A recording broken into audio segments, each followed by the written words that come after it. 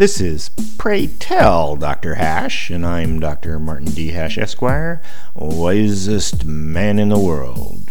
'Cause the competition just ain't that tough.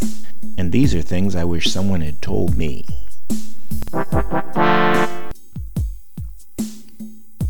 Today's topic, Anarcho-Communist. There are some strange hyphenated political ideologies people claim to be.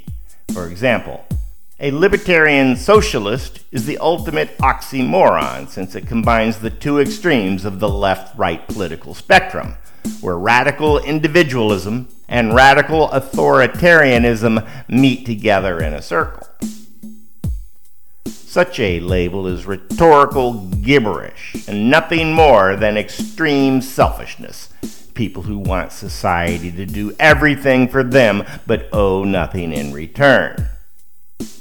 An anarcho-communist is essentially the same thing. Anarcho-communist currents have been around since the English and French Civil Wars in the 17th century, and even established anarchist territories during the Spanish and Russian revolutions, then again in North Korea.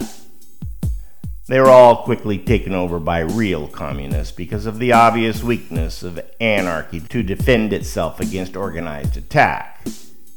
Anarcho-communists wear black balaclavas to hide their identities as they riot against any kind of coherently expressed ideology.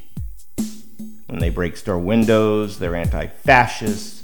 When they throw Molotov cocktails, they're anti-globalists.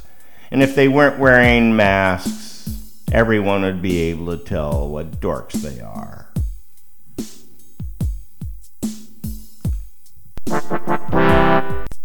For more, see my website at martinhash.com.